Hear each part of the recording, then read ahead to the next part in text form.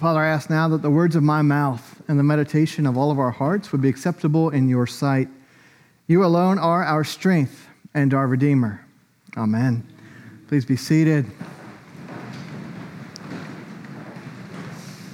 May 13th, 2013, hard to believe, almost 10 years ago, the U.S. version of The Office wrapped up its run on television.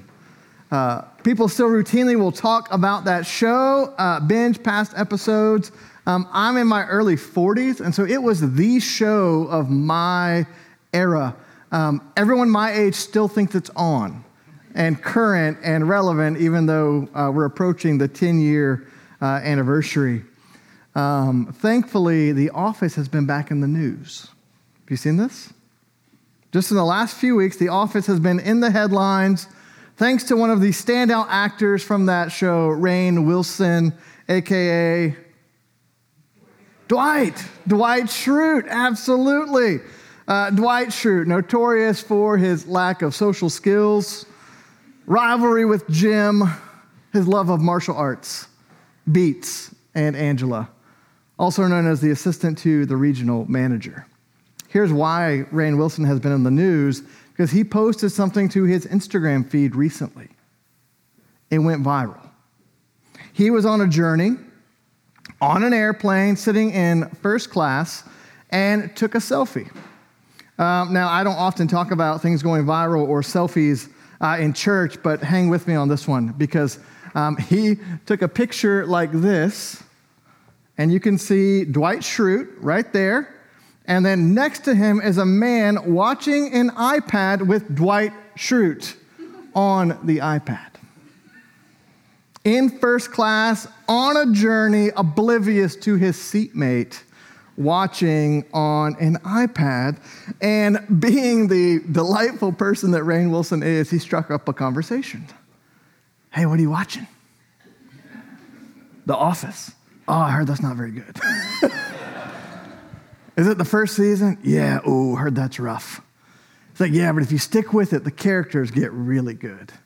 And as this, gentleman talking to Dwight, watching Dwight is having a conversation with Dwight, Dwight took his hat off, and he had been wearing a mask. I don't think out of health precaution, just to kind of be incognito. And the guy, of course, just freaked out. I'm talking to Dwight, and that, you can imagine it went viral. I will post a picture this afternoon, and you will see a picture of this. But just imagine, this poor guy had an Emmaus moment. Because he was on a journey, and he was with somebody that he was focused on, and he didn't realize he was with that person. He didn't understand until Rainn Wilson decided to reveal himself to his traveling companion. In a similar way, we're going to be looking this morning at the road to Emmaus. These folks are on a journey. I don't think it's first class, but they're on a journey. And they're focused on something, and it's right next to them. But they don't recognize him until Jesus chooses to reveal himself. And what I really want to look at this morning, and thank you, Rainn Wilson, for giving us an intro today. But what I really want to look at is, how did Jesus choose to reveal himself to them, the risen Jesus, and how does he reveal himself to us primarily today? Because I think it's the same way. And I think on the road to Emmaus, to spoil the ending, Jesus will reveal himself in Scripture and sacrament.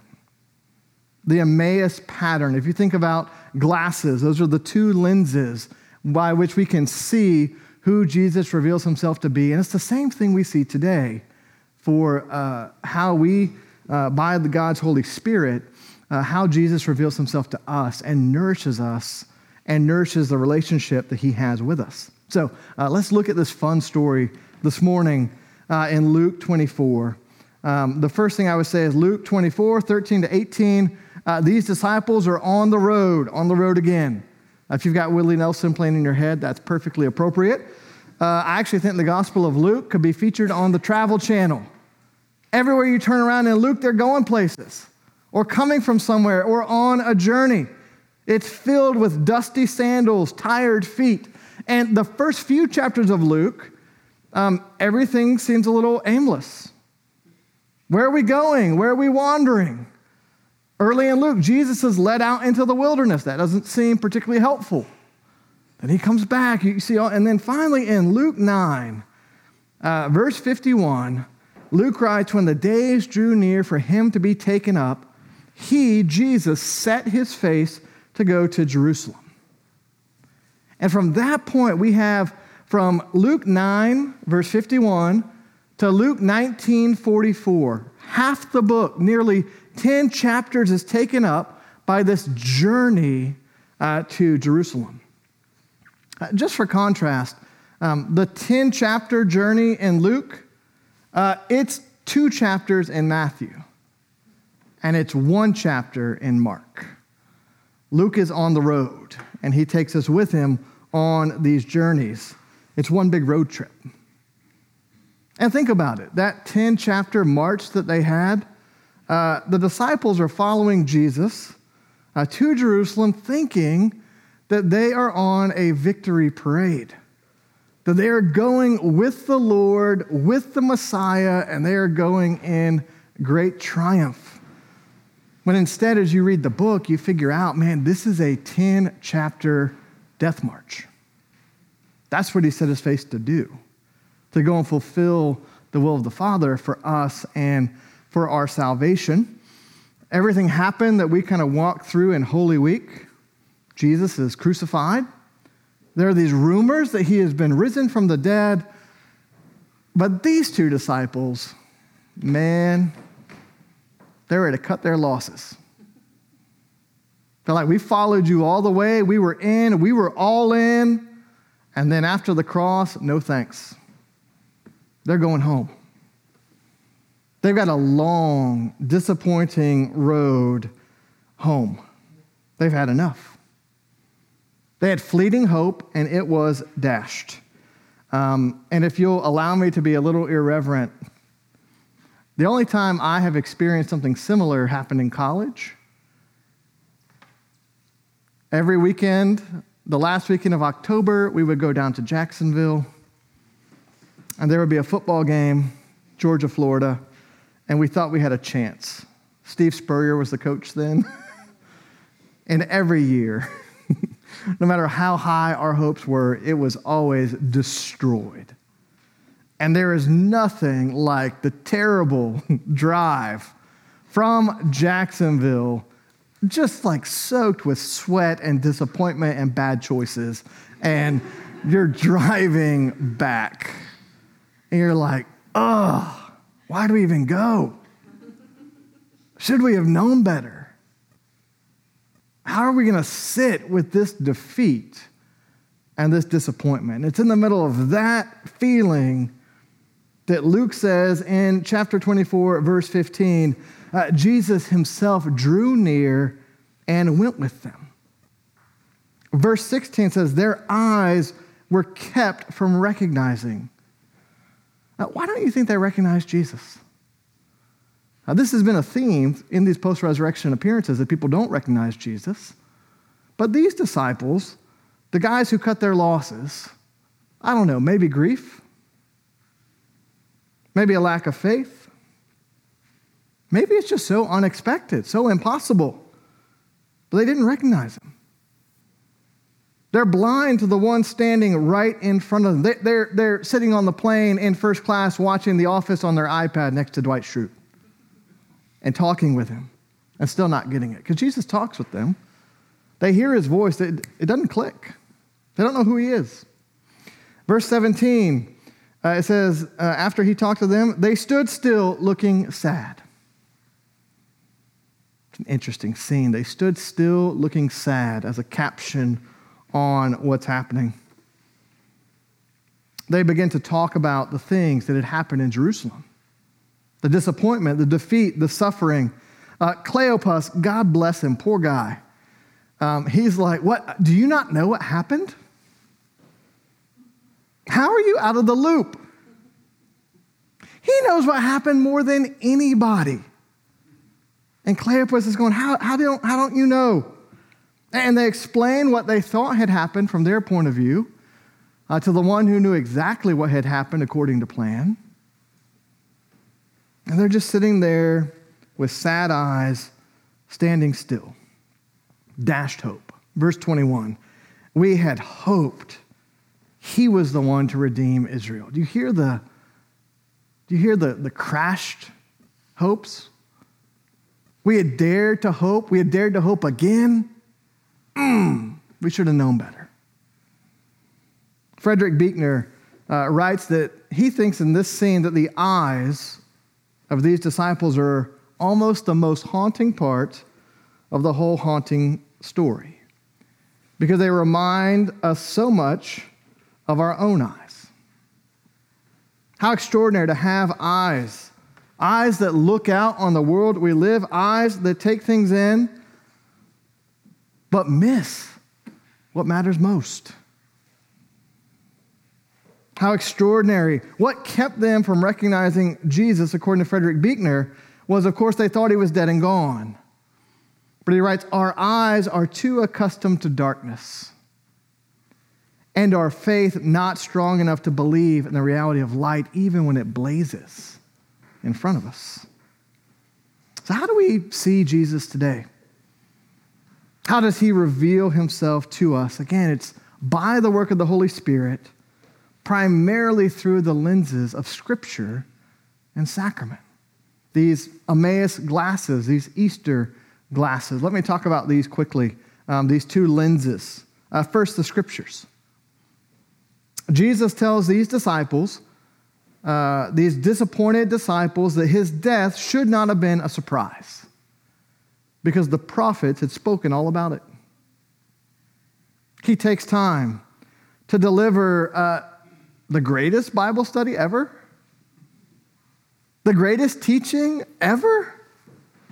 It says he walked them through the Old Testament and the prophets, showing how everything pointed to him. Now, I don't know.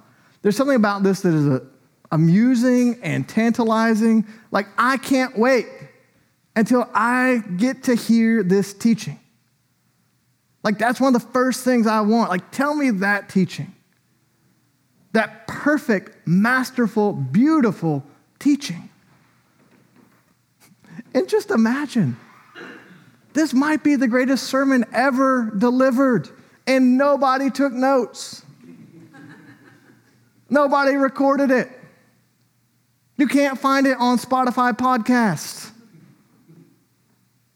And it wasn't to a packed auditorium or a packed church. It was to two people. Do you see that? Do you see the economy of God and his kingdom, that he would take the most precious beauty? Here, it's for you. There's a lavish, beautiful wastefulness almost in this teaching going to these two men. He's showing them in all the scriptures the things concerning himself. Bishop N.T. Wright says that these disciples, like everybody else, have been reading the Bible through the wrong end of the telescope. They thought the story that was happening was the long story of how God would redeem Israel from suffering. The story was the long story of how God would redeem Israel and all the world through suffering, not from suffering. And they had missed that. And that's part of how they've missed Jesus and what it was all about. But Jesus, in his tenderness, says, let me show you. Let me show you how this works. Let me show you how you can see it now that it has happened. And so he takes them through the whole Old Testament. And I love this, because when Luke says that Jesus interpreted to them the things concerning himself, he's not saying one or two verses. He's not like these one or two incidents. No. The whole thing's about me. And the whole thing gets rethought once you figure out it was about me. And the death he died for us and for our salvation, it changes the entire story when you realize it was pointing towards a fulfillment in him. It's like if you watch the movie The Sixth Sense. You ever seen that movie? Anyone seen The Sixth Sense? All right, I'm going to spoil it for you in a moment, and you've had like 20 years to watch it. So I really don't feel bad. But let me just describe what happens just briefly. It centers around these two characters, this young boy and then Bruce Willis. You probably know Bruce Willis. And they go through, it's this movie. There's a plot line. It's great. At the very end of the movie, close your ears if you don't want to know this. Very end of the movie, you find out Bruce Willis is dead. He's been dead the whole time. And I'll just say, I don't know anyone who has watched The Sixth Sense once and not watched it again. Because you almost immediately have to go back and watch it. And once you get the twist, well, then you see it through the whole movie. You see the hints, you see the arrows, you see the little curiosities. I think that's very similar to what's happening here. Jesus is saying, I get how you might have missed it the first time, but now that you know the twist, now that you know where the story was going, go back and read it again, and you'll see it clearly. You'll see all of the arrows. You'll see everything syncing up. Jesus reveals himself through the scriptures. That the whole story is about him. That's why, friends, at our church, we don't just preach on the scriptures. We just read them a lot, listen to them a lot, because we think that God, by the Holy Spirit, speaks through his word, speaks to us through his word, calls forth faith and repentance and convicts and brings us to obedience through his word, sends us on mission through his word, and reveals foremost his Son through his word. And so we attend to it on a regular basis in community. It's one of our two main lenses and one of the two main ways Jesus reveals himself to us by the Holy Scripture. But notice, it's not sufficient yet. Now, I'm not saying the Scriptures aren't sufficient. I'm saying notice that the greatest Bible study and teaching ever, they still don't know who Jesus is. It hasn't sunk down deep. Hasn't been internalized. It takes a meal. It takes what we would call the sacrament. That God, the Creator, delights to use things he has created, outward and visible signs of an inward and spiritual grace. The penny hasn't dropped. They say, hey, can you stay with us? Don't you love that? It says Jesus acted like he was going to keep going. They said, will you stay with us? Man, Jesus stops and pauses like he has nothing better to do. And they're the two most important people in the world. I don't know if you ever feel, man, in your prayers, in your issues, in your problems, in our hurts, and our sufferings, that like, man, I don't even know if I want to bother the Lord with this. I don't know if he has time for me. Friends, be encouraged by this passage where the Lord says, to God, yeah, man, I'm going to sit down with you. Like pretty soon I've got to ascend to the Father and send the Holy Spirit and, make disciples of all nations through you. And there's work to do, but yeah, man, I'll sit. And luckily, because of who he is, he can do that with each of us while still doing everything he's supposed to do, right? But he sits with them. He takes time. It's time for the evening meal. They sit down at table. It says that Jesus took the bread and he blessed and broke it and gave it to them. And it says they recognized him in the breaking of the bread. That's when the penny's dropping, in the breaking of the bread. What did they recognize? What did they see that they hadn't seen before? Some said that they think that because this is a visible thing, they would have seen his wounds that they hadn't seen before. Certainly, they would have seen a pattern they had seen time and time again. Luke is very intentional. I mean, Luke could have said they had dinner. Fish fry on the way to Emmaus. I don't know. No, what's he say? He's very intentional. It's this phrase that you see over and over in the Gospels. No, he took, blessed, broke, gave. Their eyes were open and they recognized him. We see that all through the Gospels. In Luke chapter 9, the feeding of the 5,000 with bread and with fish, it says that Jesus took, blessed, broke, gave. That's how he does these meals. The Last Supper, Luke 22, verse 17, took, blessed, gave the cup. Verse 19, took, blessed, broke the bread, gave it. That's the pattern. It says their eyes were open and they recognized him. By the way, just to kind of nerd out a little bit, took, blessed, broke, gave. That's how Jesus reveals himself. That's mercy and grace from the Lord. Do you see the symmetry of salvation here? How did we fall? How do we become blinded? How do we seek to have our eyes open in ways that we weren't supposed to? Well, in the garden. It's food. It's a meal. And they take. And there's no blessing, there's curse. And it's not the food that's broken, it's them and us and our world. And they gave it to one another. The symmetry that Jesus would now go, okay, let's use the created stuff. Because God created everything and it was good. And let's take it and bless it, break it, and give it for us and for our salvation. He redeems every detail of the story over and over again. The communion meal, the sacrament. One scholar, David De Silva, he's got this book. It's brilliant. It's called The Sacramental Life. It's basically how to use the Book of Common Prayer as a devotional manual. And some of the services in the Book of Common Prayer as almost study material for formation. The sacramental life. He says the sacrament is more than a memorial of Jesus' inauguration of the new covenant. We come not just to remember Jesus, but to encounter Jesus. To let him be revealed to us, to let him reveal himself to us. And again, I don't know, one of the things I love about our congregation, our parish family, is we have folks from all kinds of different backgrounds.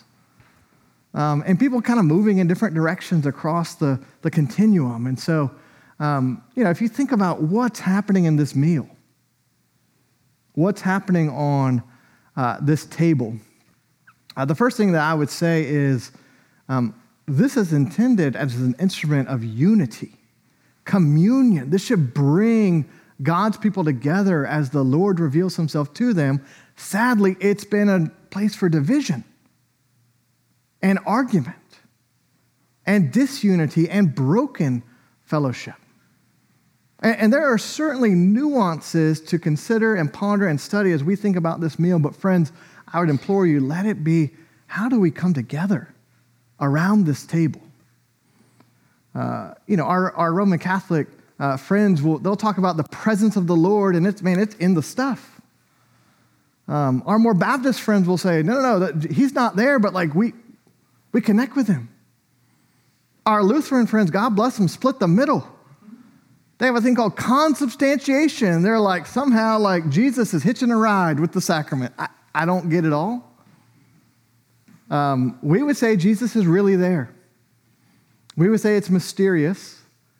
We sometimes say we meet him at the table, not on the table, but we meet him at this meal. He reveals himself to us through his word and his sacrament.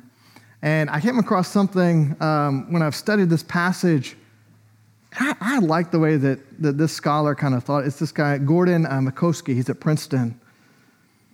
Here's what he says. He says, in the very distracted digital age, it may be that the classical debates about the presence of Christ in the supper need to be inverted. Instead of asking, in what way is the Lord present in the supper, maybe the question should be, in what way are we present? Are we present? Are we attentive?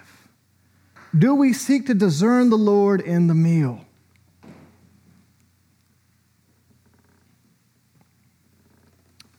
These disciples, it's not just the scriptures, it's not just the sacrament, it's those together that Jesus reveals himself. And so you see what they say. Did not our hearts burn within us while he talked to us on the road, while he opened to us the scriptures? Like something's happening. And then it says that when he took the bread and blessed and broke it, their eyes were opened. They recognized it's these two things together, not in competition, but balanced. I don't know if you are, people notice different things, right? One of the things you might notice if you go into any church is what is the visual arrangement between the pulpit and the table? What does that say about how they think about this pattern of worship? One of my dear Presbyterian pastor friends in town, I went to his church, and you know what they have? They have a big high pulpit, and they have a table on the floor that they serve communion from. And it's not irreverent. It's not done out of disrespect. It actually fits kind of their emphases and their patterns. If we were to build a church, and we don't own this, we do own the table, we don't own the pulpit, I would say the ideal is that they're on the same level. Because you're trying to show like these are together, these are balanced. They're actually not separate, they are connected. And again, you can look back at church history and how they arranged the pulpit and the table will tell you a lot about what's happening in the church and controversies in the church at the time. Friends, if you go to Charleston, South Carolina, our old historic colonial Anglican churches there, they were still kind of fresh from the Reformation. So they put their pulpits in the sky. You got to climb a ladder. Now, part of that's their version of audio-visual amplification. But you got to climb the ladder, and then the table's back here. Or some of our Catholic friends, or even our more Anglo-Catholic friends, the table's way back there, and there's something called a rood screen right here. Don't get too close. That table's holy. It's for the clergy. That's what they're saying by that architecture. No. The word, the pulpit, the table, the sacrament here, available for God's people. So Jesus, by the Holy Spirit, can reveal himself to them. That's the Emmaus pattern. That's how you get Emmaus glasses to see the Lord. That's why our pattern of worship, what we think is healthy and a full, balanced diet for spiritual nourishment, is word and sacrament, word and table. I'll close with this from Bishop N.T. Wright. I know it's going to shock our regulars that I've learned from the good bishop on this. Here's what he says: Scripture and sacrament, word and meal are joined tightly together here as elsewhere. Take Scripture away, and the sacrament becomes a piece of magic. Take the sacrament away, and Scripture becomes an intellectual or emotional exercise detached from real life. But put them together, you have the center of Christian living as Luke understood it, as we see here on the road to Emmaus. In the name of the Father, and of the Son, and of the Holy Spirit. Amen.